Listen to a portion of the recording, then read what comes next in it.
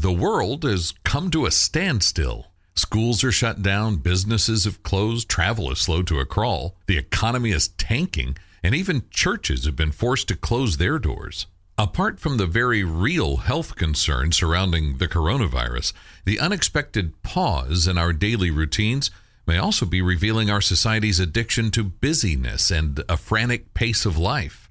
Is it possible that we've become so accustomed to the noise and the busyness of our world that we've grown deaf to God's still small voice? Could a silver lining of this unexpected pause be the opportunity to draw closer to God and experience deeper community?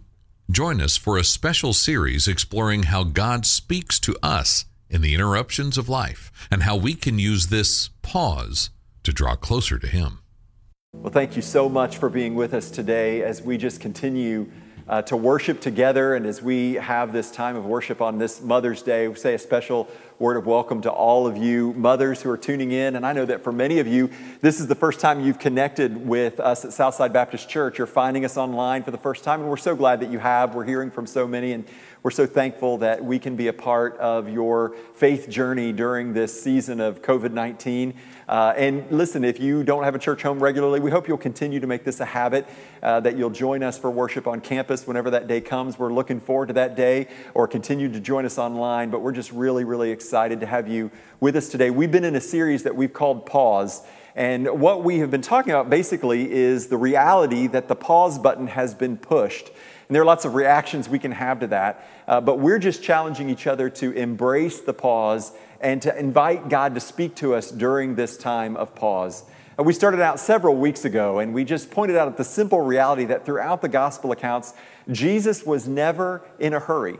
In fact, there were many accounts where Jesus would have appeared to have been late. And so we realize that as Jesus has called us to be His followers, we follow an unhurried Savior. And yet the pace of so many of our life is so frantic that I have to ask, are we really following Jesus if we live at such a hurried and frantic pace? And so during this time, as we're following Jesus, and there's been this pause, I believe He's giving us an invitation to stop and to sit at His feet. The position to sit at somebody's feet was the position of a student, the position of a student at the feet of his rabbi. As he would gather around, the rabbi would travel from town to town, and as they got there, they would stop and everybody would gather around. And as Jesus traveled from place to place, scholars have estimated that in just 3 years, He walked more than 3,000 miles. But all of that walking was to get to a destination. And every time He arrived at a particular place, He was fully present in that place. And He stopped and He listened and He embraced children and He healed people and He taught. And in those moments, that was the opportunity for His disciples to gather around Him, to gather at His feet. That was the phrase that was common in His time and in His day. And yet what's really interesting is that His disciples, His apostles that we read about in the Scripture, we don't really have any account of them gathering at Jesus' feet, although I'm sure they did. Instead, what we have is a picture of Jesus at their feet. In John chapter 13, as He's washing their feet, which would be something that no rabbi, no teacher, no person in authority would do, and yet Jesus humbled Himself and served His apostles. When time and again throughout the Scriptures, we don't see them serving Him the same way. We don't see them gathered at His feet. But there is one character in the Bible who almost every time we encounter her, she has taken up a position at Jesus' feet. And it's not one of His 12 apostles. It's not Peter, James, or John. It's none of the men. It's a woman by the name of Mary. And so this morning, as we are celebrating Mother's Day, and as we're considering this idea of a pause, I want us to see what we can learn from Mary's rhythm of pausing and sitting at the feet of Jesus. In fact, there are 3 different accounts I want us to look at today. And I've asked my daughters to help me by reading those accounts. We're going to look at each one. And as we look at each of these accounts, we're going to look at 3 things in particular. We're going to look at what motivated Mary to sit at Jesus' feet. What opposition did she face as she sat at Jesus' feet? And then what was the outcome or the result of her sitting at Jesus' feet? So if you have a Bible, I invite you to open up with us and open your Bibles first to Luke chapter 10. Luke chapter 10. Now as they went on their way, Jesus entered a village, and a woman named Martha welcomed Him into her house. And she had a sister called Mary, who sat at the Lord's feet and listened to His teaching. But Martha was distracted with much serving, and she went up to Him and said, "Lord, do you not care that my sister has left me to serve alone? Tell her then to help me." But the Lord answered her, "Martha, Martha, you are anxious and troubled about many things, but one thing is necessary. Mary has chosen the good portion, which will not be taken away from her." Okay, so what we see here is that Mary is sitting at Jesus' feet, and what has motivated her to sit at Jesus' feet is to learn. She has sat at Jesus' feet to learn from him. That was the common place for a disciple to be. In fact, in Acts chapter 22, verse 3, we see that the Apostle Paul sat at the feet of Gamaliel. That was his teacher. It was just a common phrase. This was a place where you went to learn. Sitting at a teacher's feet was decidedly a male thing to do. This is not something that women would typically do. And it meant not just that you wanted to learn from this rabbi, it meant, in fact, that you wanted to be a rabbi. So every time Mary falls at the feet of Jesus, what we see is there's some opposition to her as she tries to engage with Jesus, as she tries to approach Jesus. And in this particular case, the opposition came from her sister. It came from Martha.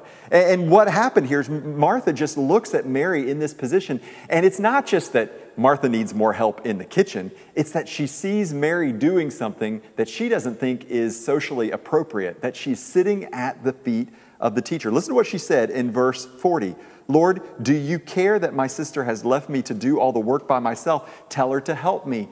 She was motivated to do that because Mary was breaking a social norm. This story is usually taught as a comparison between Mary and Martha's personality, or the way that they choose to serve Jesus in a different way. That Martha's serving him by preparing a meal, and Mary's serving him by sitting at his feet. Martha practices an active faith, and Mary practices a contemplative faith. And so many times we talk about that like somehow the contemplative faith is better. I love what N.T. Wright, the theologian, says about this. He says, "Without the first, you wouldn't eat, and without the second, you wouldn't pray."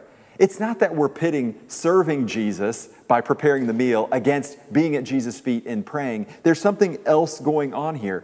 See, Martha is comparing. She's comparing a gift that she has to a gift that her sister has, and saying that her sister ought to be more like her. And Jesus is correcting her and saying, Mary has chosen the better thing. She has chosen to sit at my feet and to learn. And that is the position, that's the posture that Mary took with Jesus. Men and women never occupied the same space in this culture in this time. In fact, in many places of the world, that's still true. There were only two exceptions to that rule. One is children playing together outside. Boys and girls would play together. And the other was a husband and wife in the bedroom. Other than that, men and women did not mix. So the fact that Mary broke this social taboo by going into the room where the men were all gathered and sitting at Jesus' feet was pretty remarkable. A statement that she wanted to learn, a statement that she wanted to be discipled. And her opposition coming from her sister was just, Mary, you are doing something inappropriate. Get back in the kitchen where you belong, where we belong. And Jesus said, no, Martha, it's okay. Mary can be here. This is the good thing. You know, this reminds me that sometimes we have family patterns that we grow up in, things that we're expected to do and that we grow up being expected to do. And many times by sitting at the feet of Jesus, we're challenged at the very core of what we've come to accept to believe is true from our families. For some families, that's just racism. There's been rampant racism in your family from one generation to the next, and it's taught to children as they're young. But sometimes the Holy Spirit gets a hold of somebody's heart as they're reading God's Word, and they come to realize that family pattern is sin. And at some point, somebody has to break that pattern, has to break the cycle. And there can be opposition from families in times like this, addictive behavior that's been passed down from one generation to the next. And as we sit at the feet of Jesus, as we learn from him, sometimes we feel the strain against that family cycle, against that family system. That's what Mary was feeling. And look at the outcome of this. The outcome for Mary by sitting at Jesus' feet and learning from Jesus was an eternal reward. Listen to what Jesus said to Martha. Martha, Martha, the Lord answered, you are worried and upset about many things, but few things are needed, or indeed only one. Mary has chosen what is better, and it will not be taken away from her. What Mary was learning at the feet of Jesus is something that would never be taken away. The food that Martha was preparing, it was a ministry to everybody in the room, but that food wasn't going to last. Jesus, as he was giving the bread of life, is something that was going to lead to eternal life. Time at Jesus' feet is never wasted. This time during COVID-19, when you've maybe got extra time on your hands, is time that you could spend at the feet of Jesus, learning from Him, pressing into Him. For many of us, we've said all along, if I just had more time, I'd read my Bible, I'd study my Bible. And now we've got more time, and maybe we're filling it up with all kinds of other things instead. I invite you, just sit at Jesus' feet and learn from Him. What we learn from Him can never be taken away from us, and it can transform us. The second time we see Mary at Jesus' feet is found in John chapter 11, verses 30 through 36. John chapter 11, verses 30 through 36. Now let me set this up for you. Mary and Martha have a brother whose name is Lazarus. This was a place that Jesus frequented often in the city of Bethany. When He would come to Bethany, He would stay with them. He would be with them. You see that in this story from Luke chapter 10. Well, Lazarus has become ill. And so Mary and Martha send for Jesus, who is traveling. They say, come back, our brother's sick. And Jesus doesn't come back right away. In fact, He waits, and Lazarus gets worse and ultimately dies. And so Jesus makes His way back there, and Martha has come out to meet Him, and she has gone back and told Mary that Jesus is there. And so we pick up the story in John chapter 11, verse 30, as Mary makes her way out to Jesus.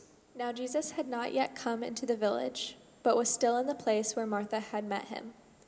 When the Jews who were with her in the house, consoling her, saw Mary rise quickly and go out, they followed her, supposing that she was going to the tomb to weep there.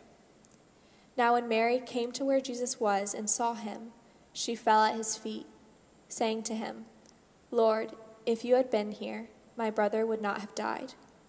When Jesus saw her weeping, and the Jews who had come with her also weeping, He was deeply moved in His spirit and greatly troubled. And He said, Where have you laid Him? They said to Him, Lord, come and see. Jesus wept. So the Jews said, See how He loved Him. But some of them said, Could not He who opened the eyes of the blind man also have kept this man from dying? So what's going on in this passage is a traditional funeral experience. There are mourners, the townspeople have gathered around, they're with the family. This would have taken days, and people are there.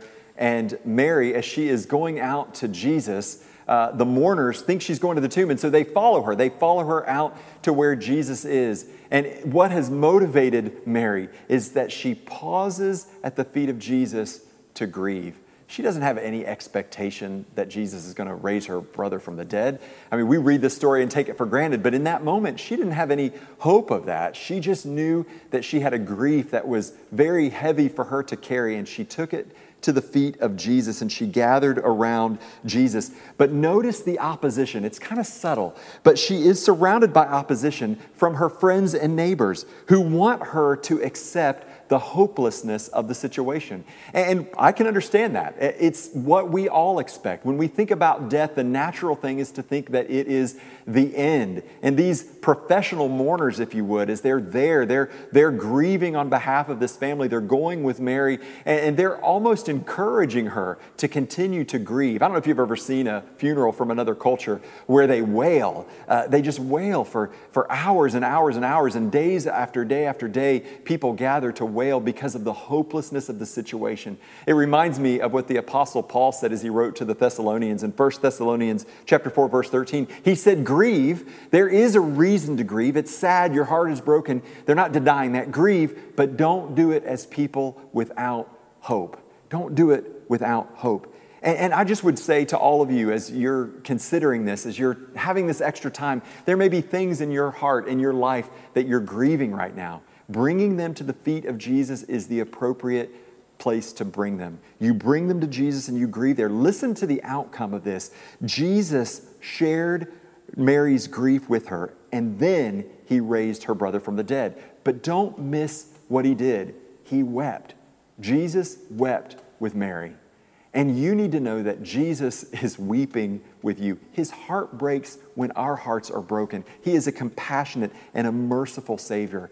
You know, as we go through this situation together, I'm always amazed at the level of fear and terror in our culture. There's a real fear of death as you look around. And it is appropriate that we would take measures to protect ourselves and our loved ones. And I certainly don't think we should be careless. But there's a level of concern, a level of fear that just speaks to our insecurity about what happens after death. And we need to understand and hear the words that Jesus, when he said, I am the resurrection and the life. Grieve, yes, this is hard. And yes, if you've lost loved ones or you're going through hard times, grieve at Jesus' feet, but also know that Jesus is the resurrection. He is the hope. And this situation, Jesus, after he raised Lazarus from the dead, is what led to the next encounter where we see Mary at Jesus' feet, because they threw a huge party in Jesus' honor. And so we see this happen in John chapter 12. Follow along with me as we look at John chapter 12, verses 1 through 8. 6 days before the Passover, Jesus came to Bethany, where Lazarus lived, whom Jesus had raised from the dead. Here a dinner was given in Jesus' honor. Martha served while Lazarus was among those reclining at the table with him. Then Mary took about a pint of pure nard, an expensive perfume. She poured it on Jesus' feet and wiped his feet with her hair, and the house was filled with the fragrance of the perfume. But Judas Iscariot, one of his disciples, he who was about to betray him, said, Why was this ointment not sold for 300 denarii and given to the poor? He said this, not because he cared about the poor, but because he was a thief, and having charge of the money bag, he used to help himself to what he was put into it. Jesus said, Leave her alone, so that she may keep it for the day of my burial. For the poor you always have with you, but you do not always have me. So here's the scene. All these men are gathered in the room again, and Mary slips out at some point. She's unnoticed. She comes back in with this flask, this jar of oil. It probably represented her dowry.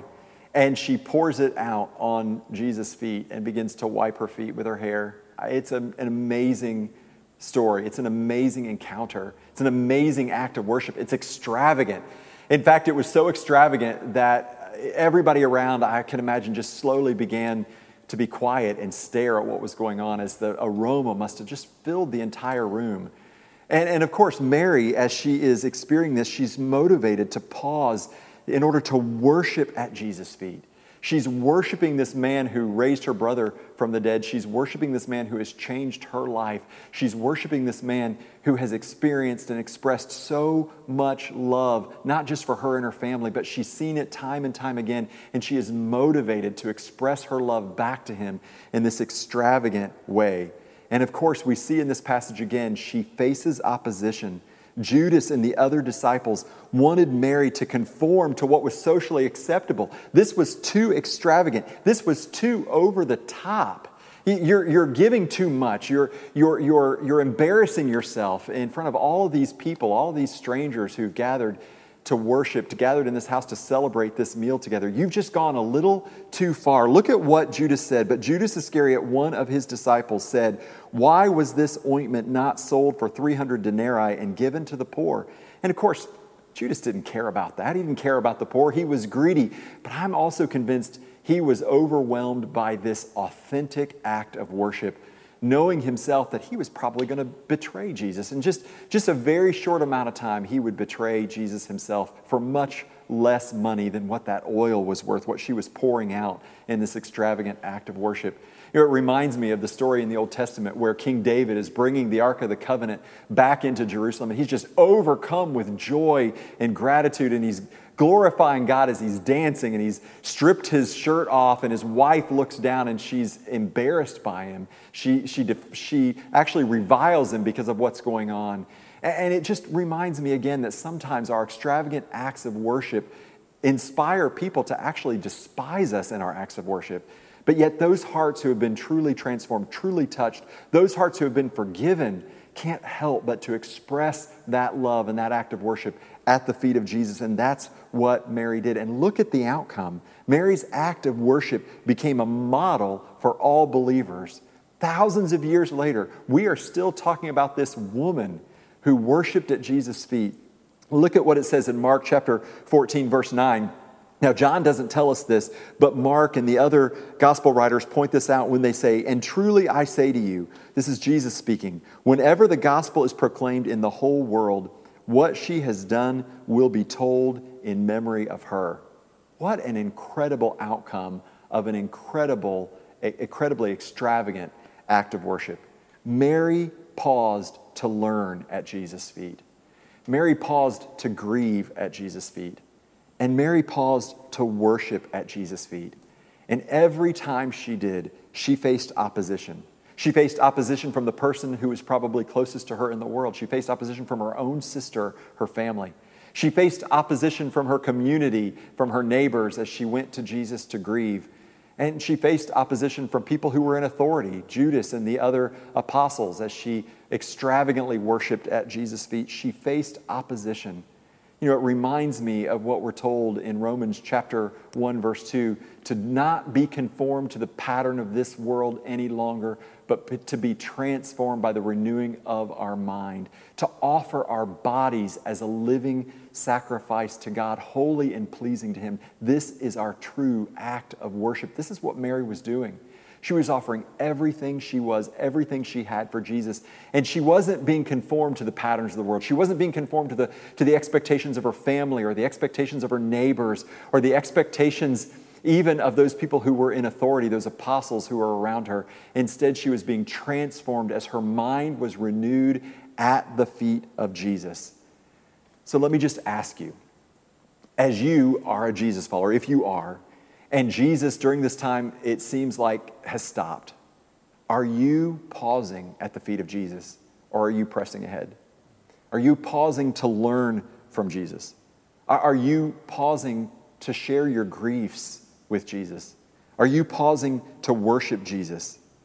Following an unhurried Savior means that you make frequent stops, and whenever Jesus stops, that is our invitation to wait at Jesus' feet. What is God inviting you to learn during this pause? Have you taken the time to just inventory and ask yourself, God, are you wanting to teach me something during this waiting? Maybe you're waiting to be able to reconnect with family or friends, or maybe you're waiting to find a job, or maybe you're waiting for information from a doctor to be able to get in to see a doctor. I don't know what it is, but have you asked yourself, is there something during this pause that Jesus wants you to learn? Sit at His feet and learn. Is there a grief that you've been carrying? Maybe a grief that goes long before COVID-19. And Jesus is inviting you right now, as He is waiting on you, to come to His feet, to bring that grief, and know that He grieves with you. The Scripture tells us there's nothing that we can endure. There's no hardship, there's no trial we face that Jesus Himself hasn't already endured. He's a Savior who knows and understands. Bring your griefs, bring your hurts to Him. Don't try to medicate them on something else. Don't try to medicate them by watching more Netflix or binge watching or eating more. Instead, come to Jesus and invite Him into those painful places in your heart. And finally, how can you serve Him? How can you worship Him during this time of waiting? How can you come to the feet of Jesus like Mary came, with an extravagant offer of worship? Maybe that's something as simple as just reaching out to some neighbors. Maybe it's something as simple as just praying more earnestly for people right now who so desperately need your prayers. Maybe for some, it's giving and supporting. If you've been blessed financially, maybe you can help somebody else who's in need. I don't know what it looks like for you to pour an extravagant offering out at Jesus' feet, but I know right now during this pause, as we look at the example of Mary, we're being invited to learn, to share our grief, and to pour out our worship on Him. And I hope you will take the time to do that. And for those of you who aren't Jesus followers, and you find yourself right now in this pause, I want you to know Jesus stands ready for you to come to Him as well. He extends His arms to you as well. All who would come, all who are thirsty, all who are hungry, come to me. Find rest, Jesus says, in Him. Maybe this pause is creating a lot of anxiety for you. And Jesus says, cast all your anxiety on me and let me care for you. This morning, I'm going to ask you to pray with me. And as we pray, for those of you maybe who have never trusted this Jesus, maybe never have you placed your confidence and hope in Him. Maybe today would be the day you would do that. But for others, you follow Jesus, but what you realize is you've rushed so far ahead of Him that as He has stopped and waiting and inviting you at His feet, you've run so far past that you need to backtrack to that Savior who's calling you and inviting you. Now is the opportunity, wherever you are, whenever you are, to hear the invitation of Jesus to come and sit at His feet. Will you pray with me? Father, we thank you that Jesus walked at an unhurried pace and that he made frequent stops. And Lord, for many of us, we're like the disciples. We hurry from place to place, Father, and we often miss what Jesus says. We miss what Jesus has done. And I'm so grateful for the example of this woman in the scriptures, for Mary, for how intentional the gospel writers to point out that she never seemed to miss an opportunity to be at the feet of Jesus. She sat at his feet to learn. Lord, would you help us to be still long enough to sit at his feet and learn? She came, fell at his feet, and poured out her pain and her grief and her sorrow, and he wept with her. Father, would you help us to come and fall at Jesus' feet and pour out our brokenness and know that he weeps with us? She came and she fell at Jesus' feet in an extravagant act of worship. And Lord, we want to come to you today and we want to pour out our hearts. We want to pour out our lives, everything that we are for you in an extravagant act of worship, not just one time, but again and again and again and again. Lord, we want our lives to be a living sacrifice poured out to you. Lord, would you receive our act of worship over and over again?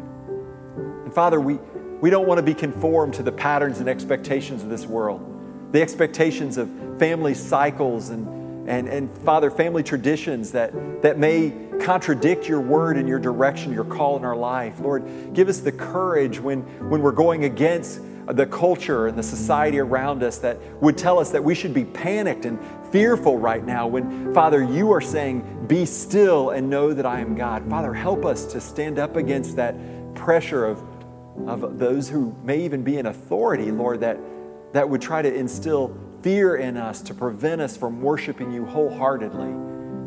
Father, may we just pour everything out at your feet. And Lord, for those who have never trusted you, Lord, I pray that today, as they would consider a Savior who himself knelt and washed his followers' feet, that they would see in Jesus a humble servant who not only knelt to wash our feet, but ultimately laid down his life that we might have life in him. Lord, there's no better place to be than at the feet of Jesus. So I pray today that we would be found in that place, and not just today, but every day. Lord, that we might bring you our blessing, we might bring you our best offering of praise today. For we pray it and we ask it in the powerful and the beautiful and the majestic name of Jesus our Lord.